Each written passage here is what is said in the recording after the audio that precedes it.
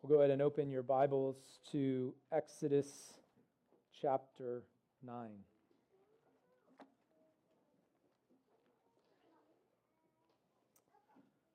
We continue to return to the Exodus, specifically of that pre-Exodus period where the Lord is working in the hearts of His people, solidifying in them a reality that He is the God above all other gods. But at the same time, He is also showing forth to one of the greatest nations of that time, maybe the greatest nation of that ancient world, to Egypt, to very Pharaoh himself, that He is the God of heaven and earth, and He sovereignly rules over all His creation. But He's also demonstrating to them that He graciously preserves and cares for His people. This has shown forth the wonders of His mercy to us who take refuge in Christ. This morning our passage is Exodus 9, verses 13 through 35. Follow along as I read for us the word of the Lord. Then the Lord said to Moses, "Rise up early in the morning and stand before Pharaoh and say to him, 'Thus says the Lord, the God of the Hebrews, let my people go, that they may serve me. For this time I will send all my plagues on you and your servants and your people, so that you may know that there is no one like me in all the earth. For if by now I had put forth my hand and struck you and your people with pestilence, you would then have been cut off from the earth. But indeed, for this reason I have allowed you to remain, in order to show you my power, and in order to proclaim my name through all the earth. Still, you exalt yourself against my people by not letting them go. Behold, about this time tomorrow, I will send a very heavy hail, such has not yet been seen in Egypt from the day it was founded until now. Now therefore bring your livestock and whatever you have in the field to safety. Every man and beast that is found in the field and is not brought home, when the hail comes down on them, will die. The one among the servants of Pharaoh who feared the word of the Lord made his servants and his livestock flee into the houses.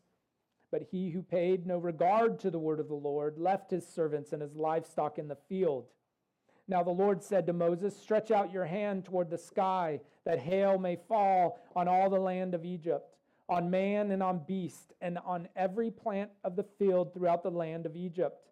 Moses stretched out his staff toward the sky, and the Lord sent thunder and hail, and fire ran down to the earth, and the Lord rained hail on the land of Egypt. So there was hail and fire flashing continually in the midst of the hail, very severe, such as had not been in all the land of Egypt since it became a nation. The hail struck all that was in the field through all the land of Egypt, both man and beast. The hail also struck every plant of the field and shattered every tree of the field. Only in the land of Goshen, where the sons of Israel were, there was no hail. Then Pharaoh sent for Moses and Aaron and said to them, "I have sinned this time. The Lord is the righteous one, and I and my people are the wicked ones. Make supplications to the Lord, for there has been enough of God's thunder and hail, and I will let you go, and you shall stay no longer." Moses said to him, "As soon as I go out of the city, I will spread out my hands to the Lord. The thunder will cease, and there will be hail no longer, that you may know that the earth is the Lord's. But as for you and your servants, I know that you do not yet fear the Lord." Now the flax and the barley were ruined, but the barley was in the ear and the flax was in bud. But the wheat and the spelt were not ruined, for they ripened late. So Moses went out of the city from Pharaoh and spread his hands to the Lord, and the thunder and hail ceased, and rain no longer poured on the earth. But when Pharaoh saw that the rain and the hail and the thunder had ceased, he sinned again and hardened his heart, he and of his servants. Pharaoh's heart was hardened, and he did not let the sons of Israel go, just as the Lord had spoken through Moses. The grass withers and the flower fades, but the word of our God stands forever. Let us go to him for help one more time. Oh Lord, we come before you seeking the care of your Spirit. So if you've promised, Lord, to be with the preaching of your word, I pray, Lord, that you be also with your servant who preaches, that I may preach according to the truth of your word and according to that truth only. May that which doesn't accord with your word be quickly forgotten, yet that which is true, may it be received, not as from men, but as from you, so that your word, so that you may be blessed and your people may be blessed and grow in their faith in Christ. We give you praise for these promises and ask these things in the name of Christ our Lord. Amen. Well, we have been examining the connection between Pharaoh's question in chapter 5 as we keep coming back to this theme that he asks. He sets the tone, so to speak, there where he says, "Who is the Lord that I should obey his voice and let Israel go?" And we see how the Lord is takes 10 plagues to answer this question. And we began with asking the question ourselves, who is like Yahweh? A couple weeks ago, we made an emphasis on the source of the answer being found in God's revealed word. Then we saw that the fourth plague had a stress upon worship being directed toward the Lord alone, limited by his revealed will alone. Last time we saw how the fifth and sixth plague display God's righteous judgment upon sinners with a goal that we, as those who are found in Christ, would wonder at his perfect and sufficient grace. And this morning we do not move very far away from that idea, as the final plagues serve as a typological model for God's judgment of unbelievers and relatedly a disciplining of wayward believers throughout the church age. We're confronted daily sometimes, but certainly weekly or monthly, with the reality that we live in what some have said is a Genesis 3 world. We read in Romans that creation groans for the time of her redemption, groaning in earthquakes, groaning in floods, groaning in great storms, sometimes through biological ways of pestilence and plague. And it's not in my intention to name every thing that has come about in the most recent days, but I think if you think about them, you know that with every one of these grows, or that if every one of these comes, it seems like, at least in our current period, our current context, two narrative grow out of these happenings. One in which say that this is something due to a man-made climate change, whereby we have created this tinderbox and this it's a tinderbox of catastrophe, that it just takes one spark and we can burn down a whole island, or it takes one more fossil fuel vehicle and more hurricanes and more tornadoes and more storms. There's another voice, though, that says this is all organized. This is something that comes from your government. It comes from evil men doing evil things and plotting evil ways, setting these fires, causing such disasters to be more disasters. And I'm not here to take one side or another. I'm not here to make a political statement as it is to those things, though I have my own opinions. But I think as we look at the plague this morning of the hail, I think we may see something related to who is actually at work in these catastrophes. For we do not disassociate as Christians, nor we should disassociate our sovereign Lord in the working out of redemption through all of history. We recognize what he has accomplished as we read God's word, as we read of the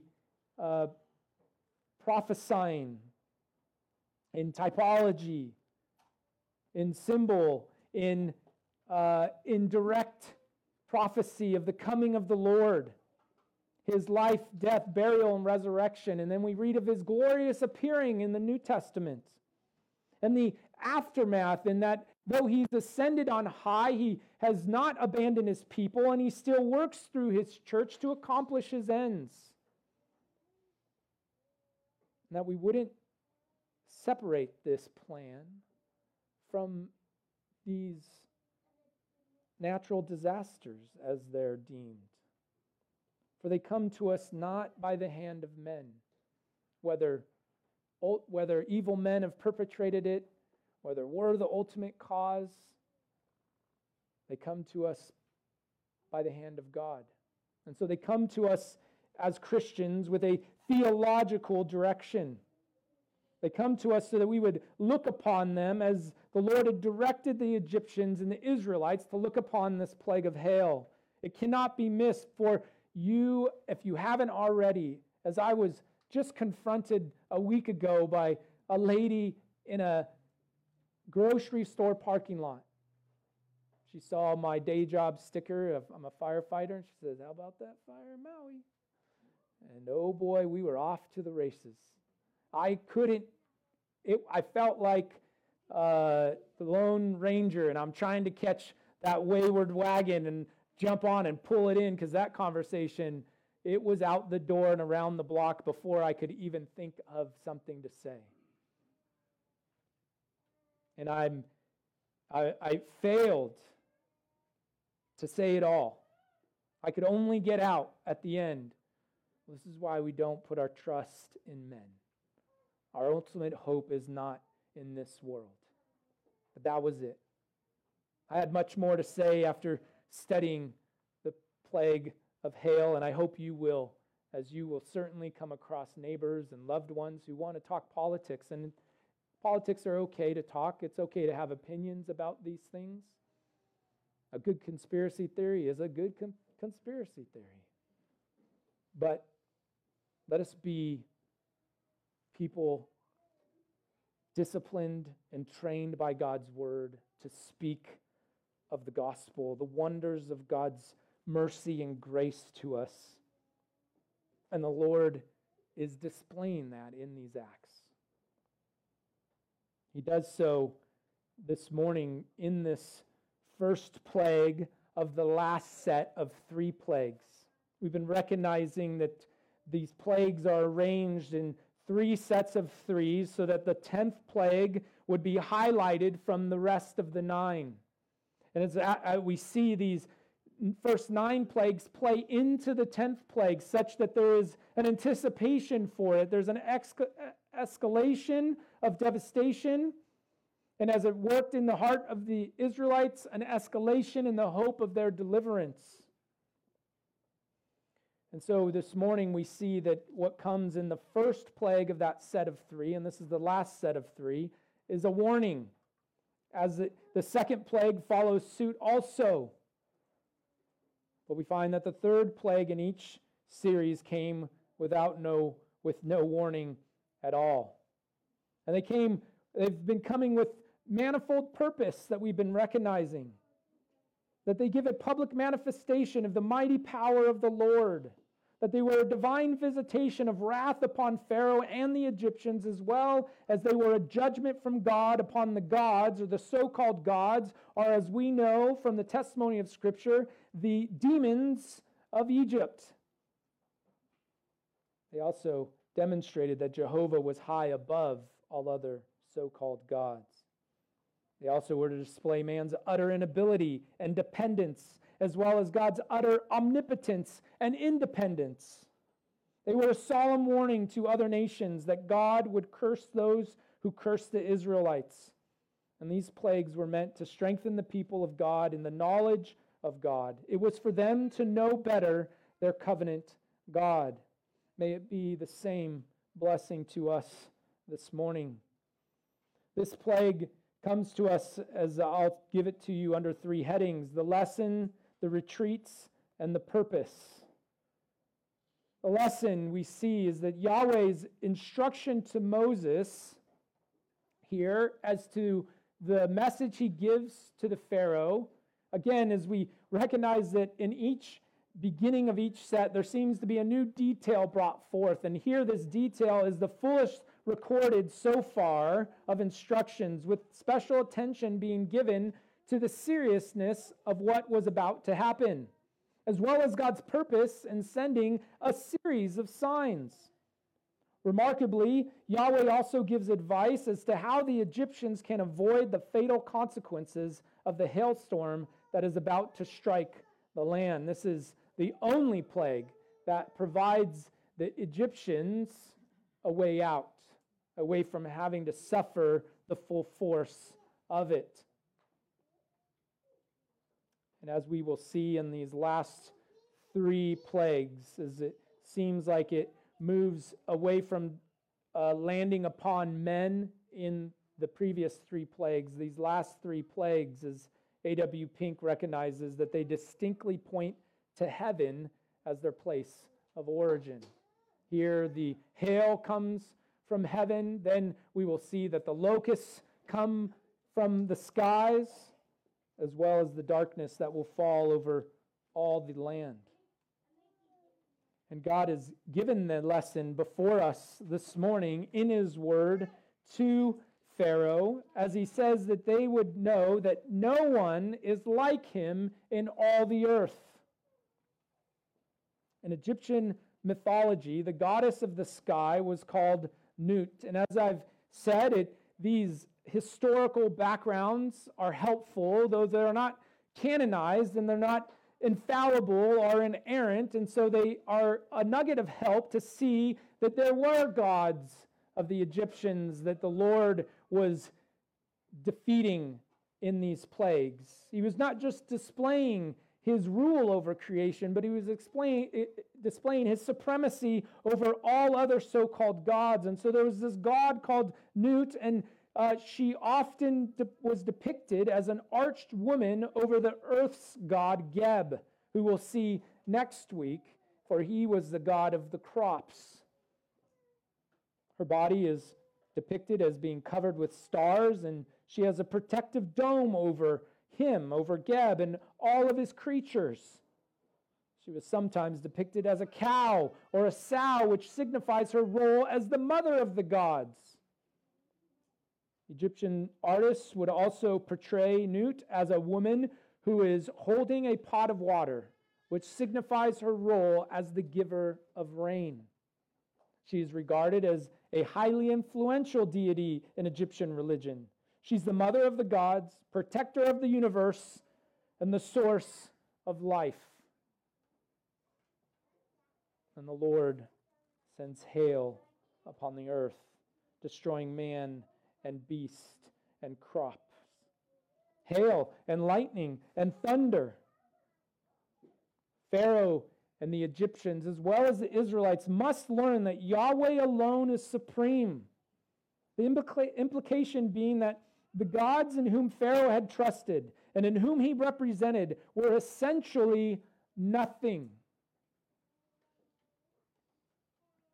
The earlier plagues, hard as they were on the Egyptians, were actually examples of restraint, since God already could have sent at any time a full destructive plague to eliminate the Egyptian population entirely. He says, I could have wiped you out with pestilence already. The Lord is saying that what you have seen, though terrible, is actually my restraining hand upon my wrath, so that you would see that there is none like me in earth and in heaven. That you would see the judgment upon your idolatry.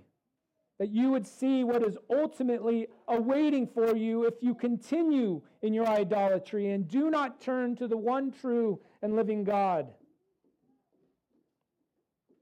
Here we see a magnificent display where some more liberal commentators would say that in the first plagues there was some progression of naturalistic causal events, that you have the turning of blood and poisoning the water and the frogs coming out of the poison and filling the houses and causing a pestilence to spread, and then the frogs dying and flies rising up from them, and they have this order of events and these naturalistic causes.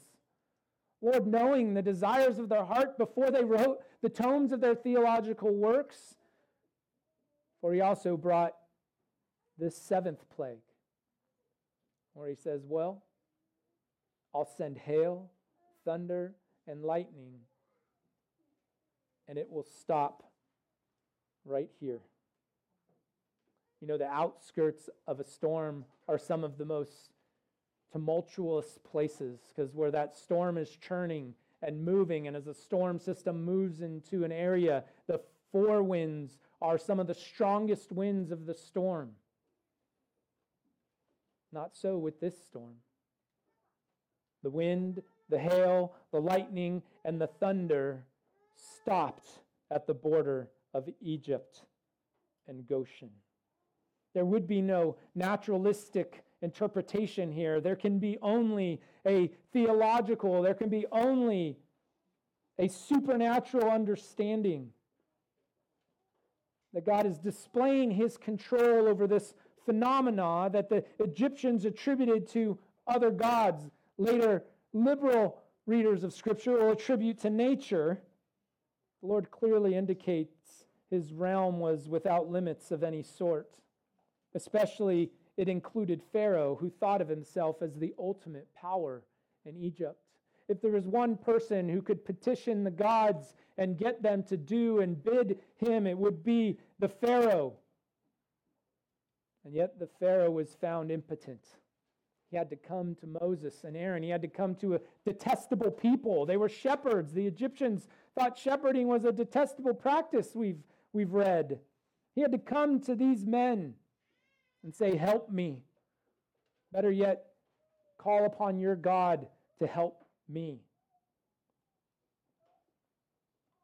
Furthermore, the Lord would display not just his control over the phenomena, but he would show and display his ultimate power, for he was going to send a storm, send one that had not been seen in Egypt from the day it was founded until now.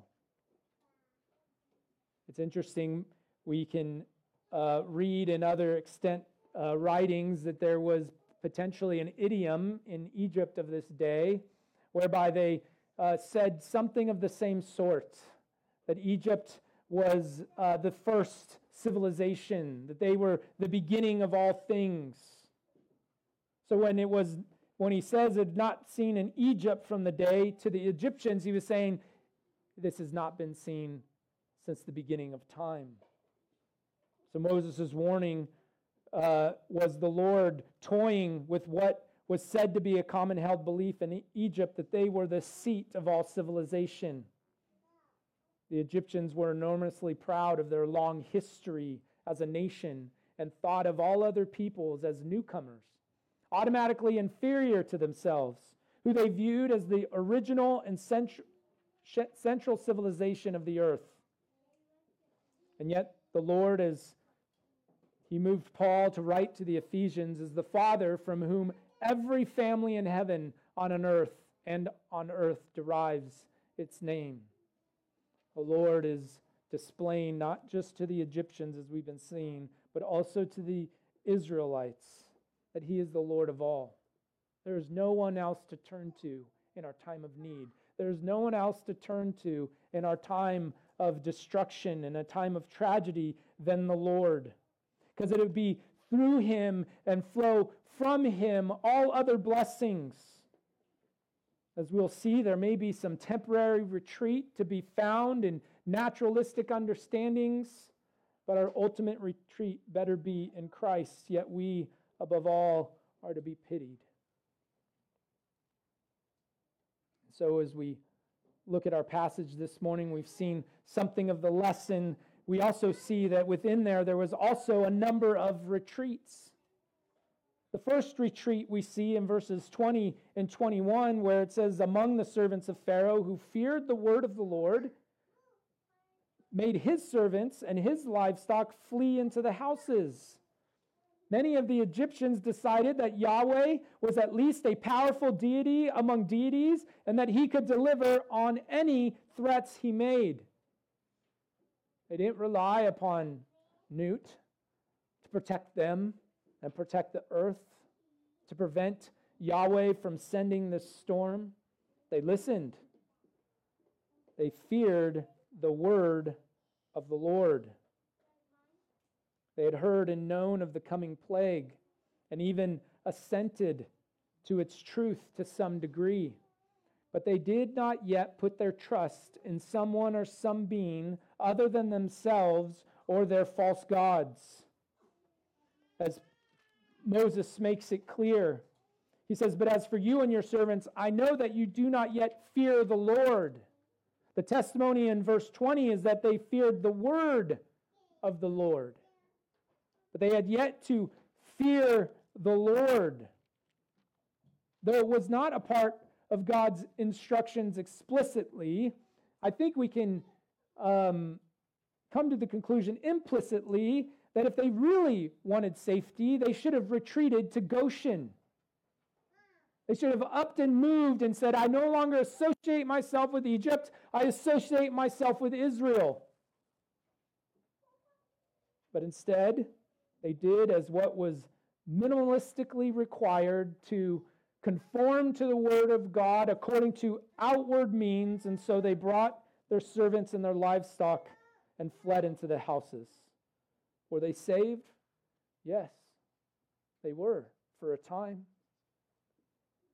For there will be a plague of locusts that will come upon the rest of their crops, but there will be the death of the firstborn that will come, and no servant, no livestock will be the escape that plague unless they were marked by the blood of the Passover lamb. And so we see that there was this retreat of many Egyptians. They feared the word of the Lord, yet they had not put their trust in the Lord. They had a knowledge of what the word of the Lord said. They assented that it would be true and happen, yet they would not trust in him.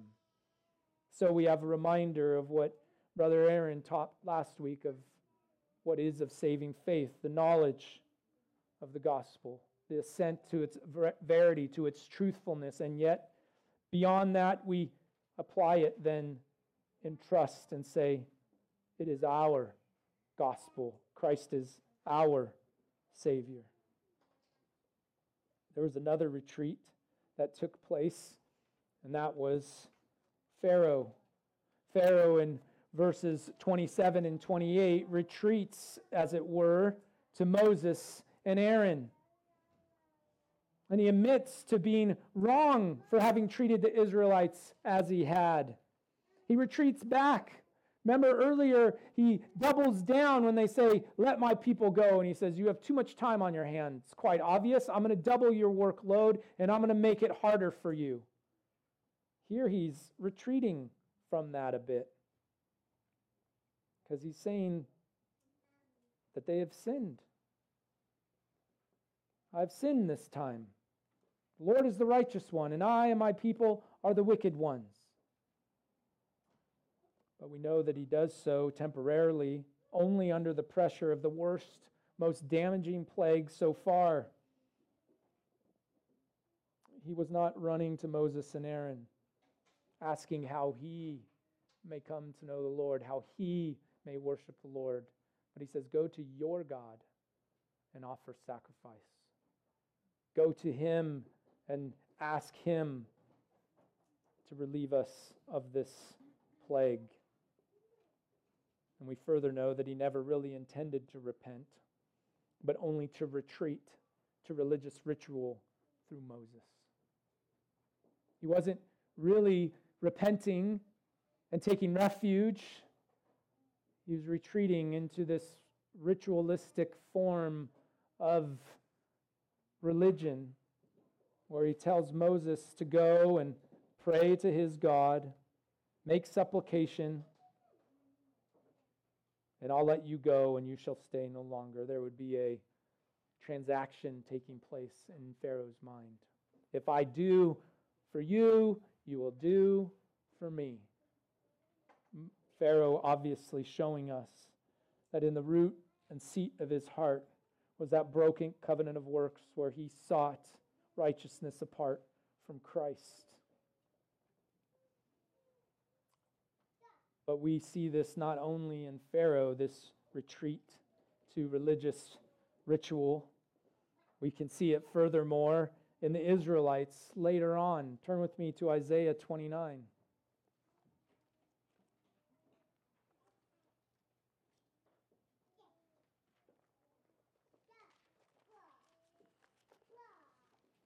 Isaiah 29 in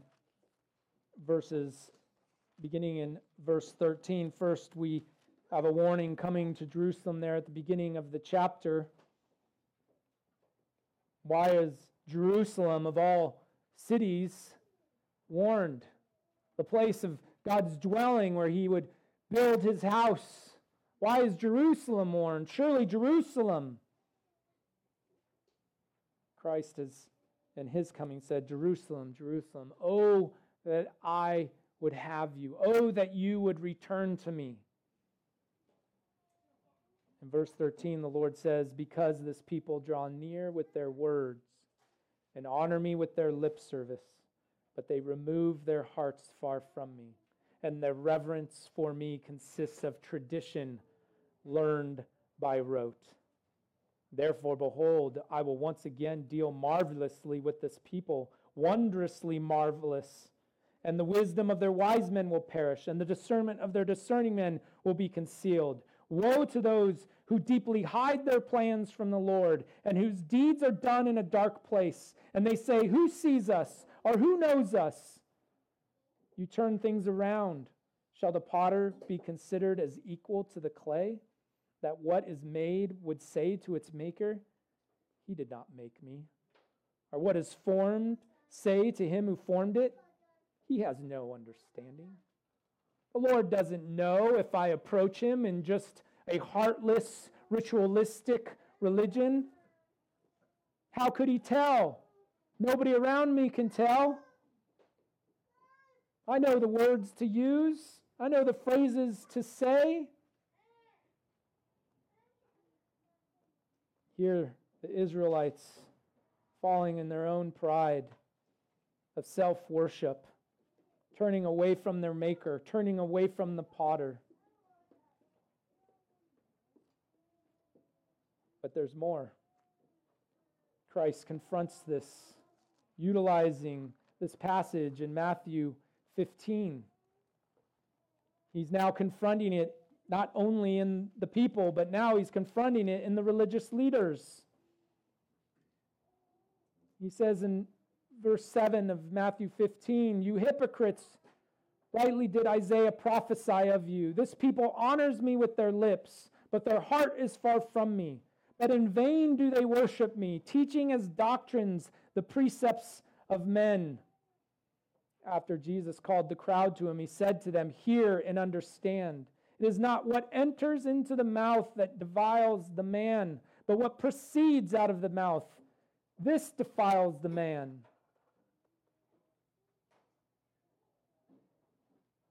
Here we see the Lord confronting the Pharisees. May it be that he would confront the Pharisees of our own heart this morning, that turn what we have in beautiful liturgy into rote religious practice. Stand up, sit down. Amen. Praise be to God. Thank you for the reading of your word. The Lord knows our hearts, brothers and sisters. He knows when they are far from us, far from him. It goes not apart from his knowing. For those of us that are in Christ, we may expect the fatherly and loving discipline of the Lord to bring us back into communion with him in that way. For those of us that do it as practice time and time again, we do so to our own condemnation. We do so because we're rejecting what is front and foremost here. Though we bring no hail and thunder and lightning, we bring mere preaching and singing and praying and reading and bread and wine. But these items are to be for you a sign that there is one God, there is one salvation, there is one hope in Christ alone, and that is for us through faith alone, by grace alone. Finally, we see the final retreat. Moses retreats, but for a different purpose. He retreats not for being scared, but he appears to retreat to make an emphasis. He goes out in verse 33. He goes out of the city from Pharaoh, spread out his hands to the Lord, and the thunder and hail ceased, and the rain no longer poured on the earth. What does that tell you? That Moses walked right through that plague. Pharaoh potentially watching him all the way out, not being hurt, not being hindered. He not only could travel through the hail, but could stand and pray for the end of the hail in the very location, exposed out of doors, and that was otherwise fatal to people and animals. He could go into the area of danger and remain unharmed. Brothers and sisters, we will not be so as the Israelites in the land of Goshen as it relates to temporal suffering, temporal plagues and disasters. We'll be in the midst of them with everyone. But if we, like Moses, have been set apart, we may go ultimately unharmed. Not that it doesn't touch our bodies or our houses or our money or anything else, our loved ones. But as the word of the Lord says, it cannot touch our new nature, that held in union with Christ.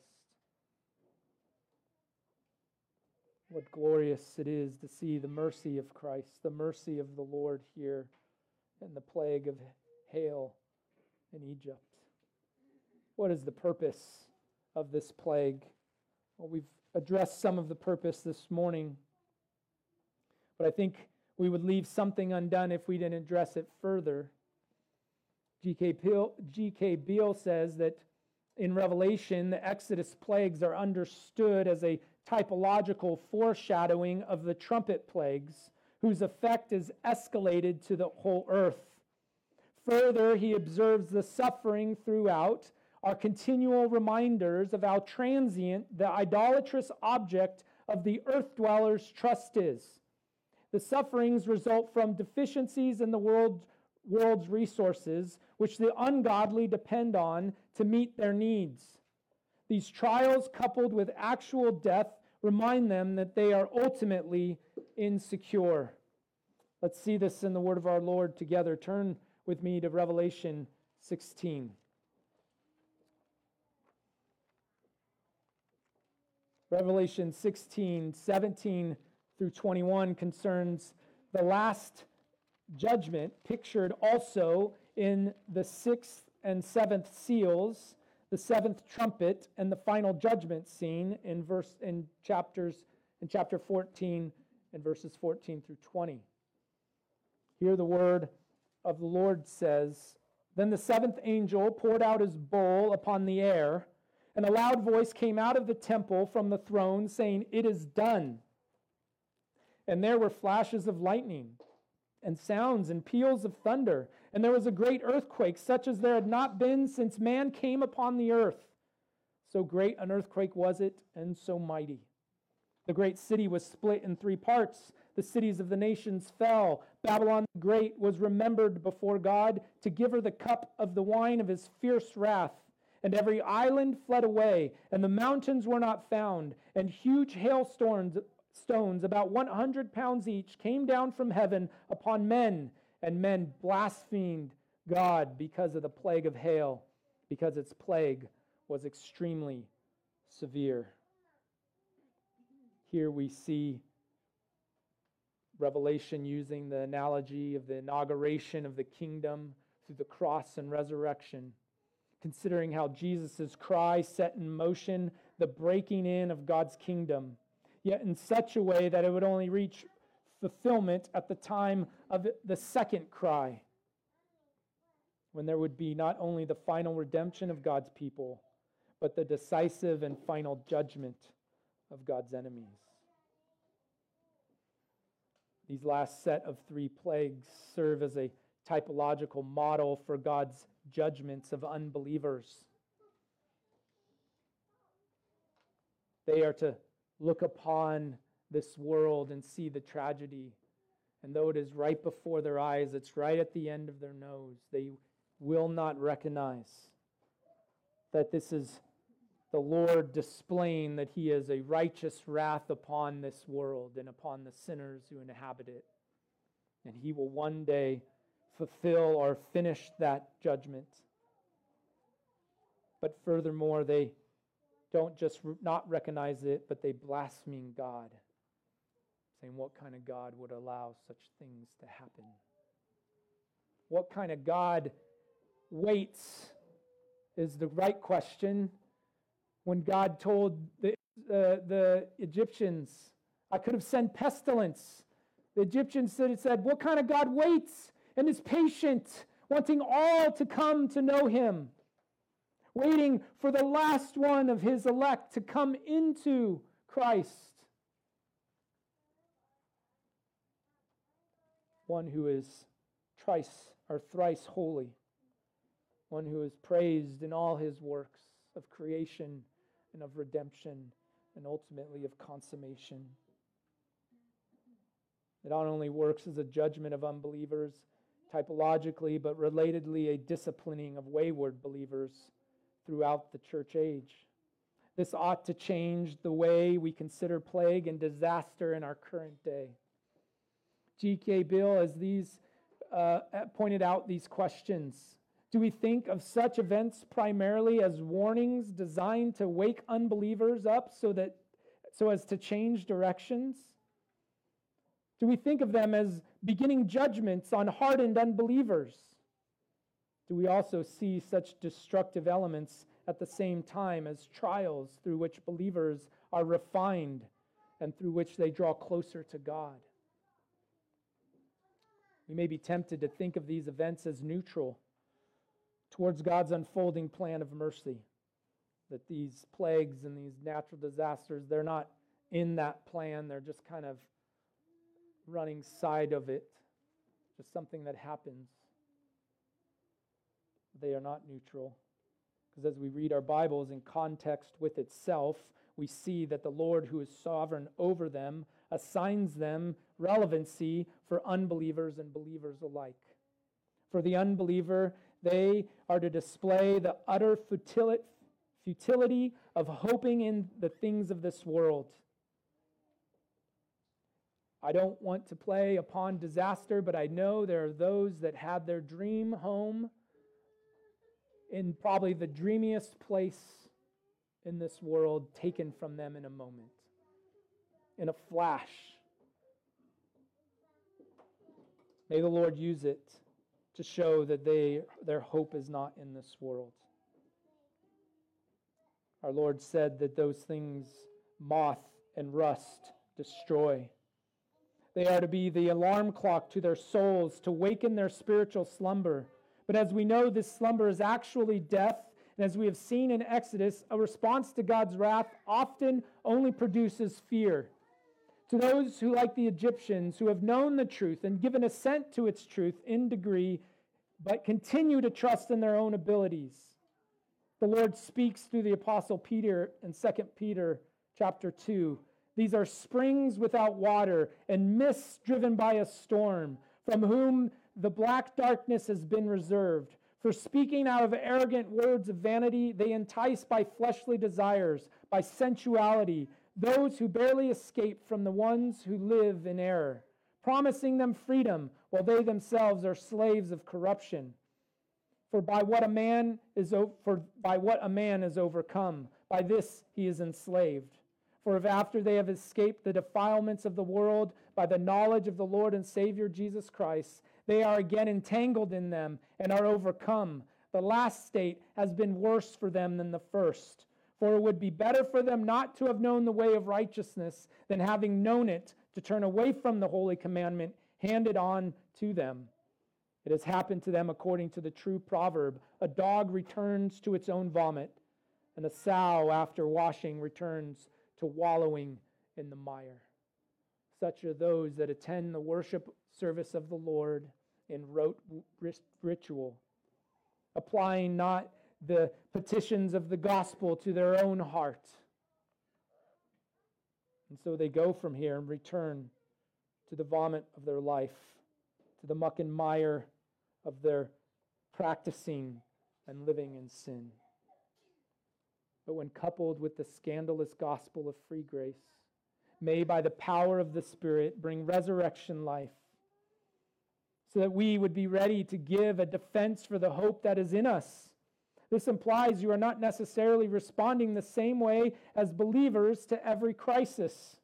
Your testimony of hope through storm, sickness, poverty, loss, whatever the Lord has brought you or bringing you through is readying you for encounters with a lost and hopeless world of unbelievers. May you be more prepared for those ladies in grocery store parking lots than I was that afternoon.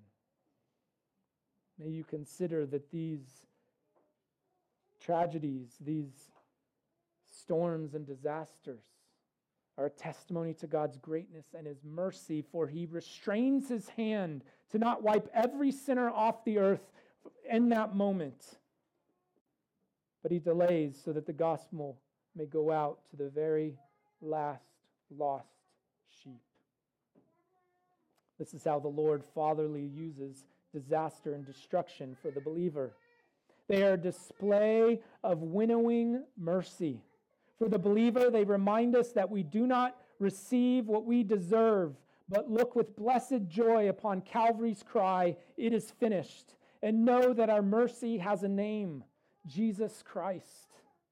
It is through His life, death, burial, and resurrection that we know that what this world has to offer is nothing compared to the future glory we will share in eternity.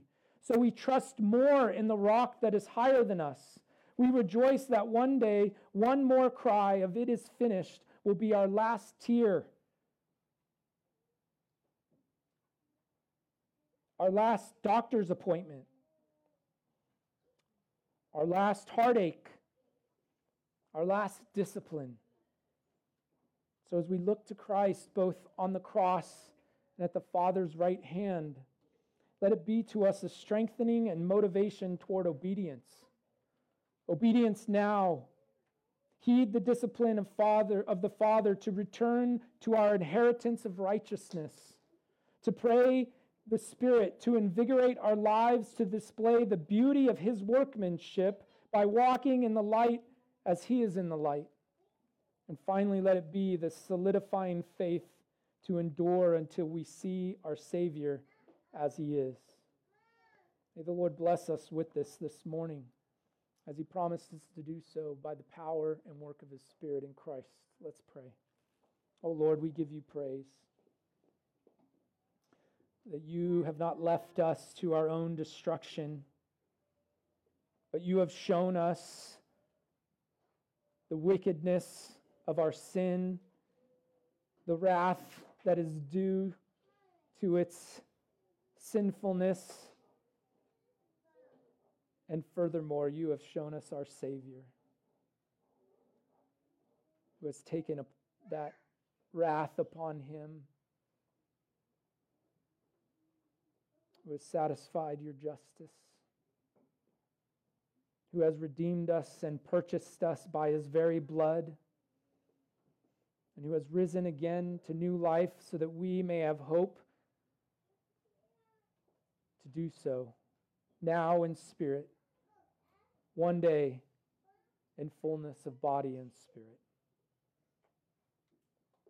to the praise of Your glorious grace. We pray these things in Christ's name. Amen.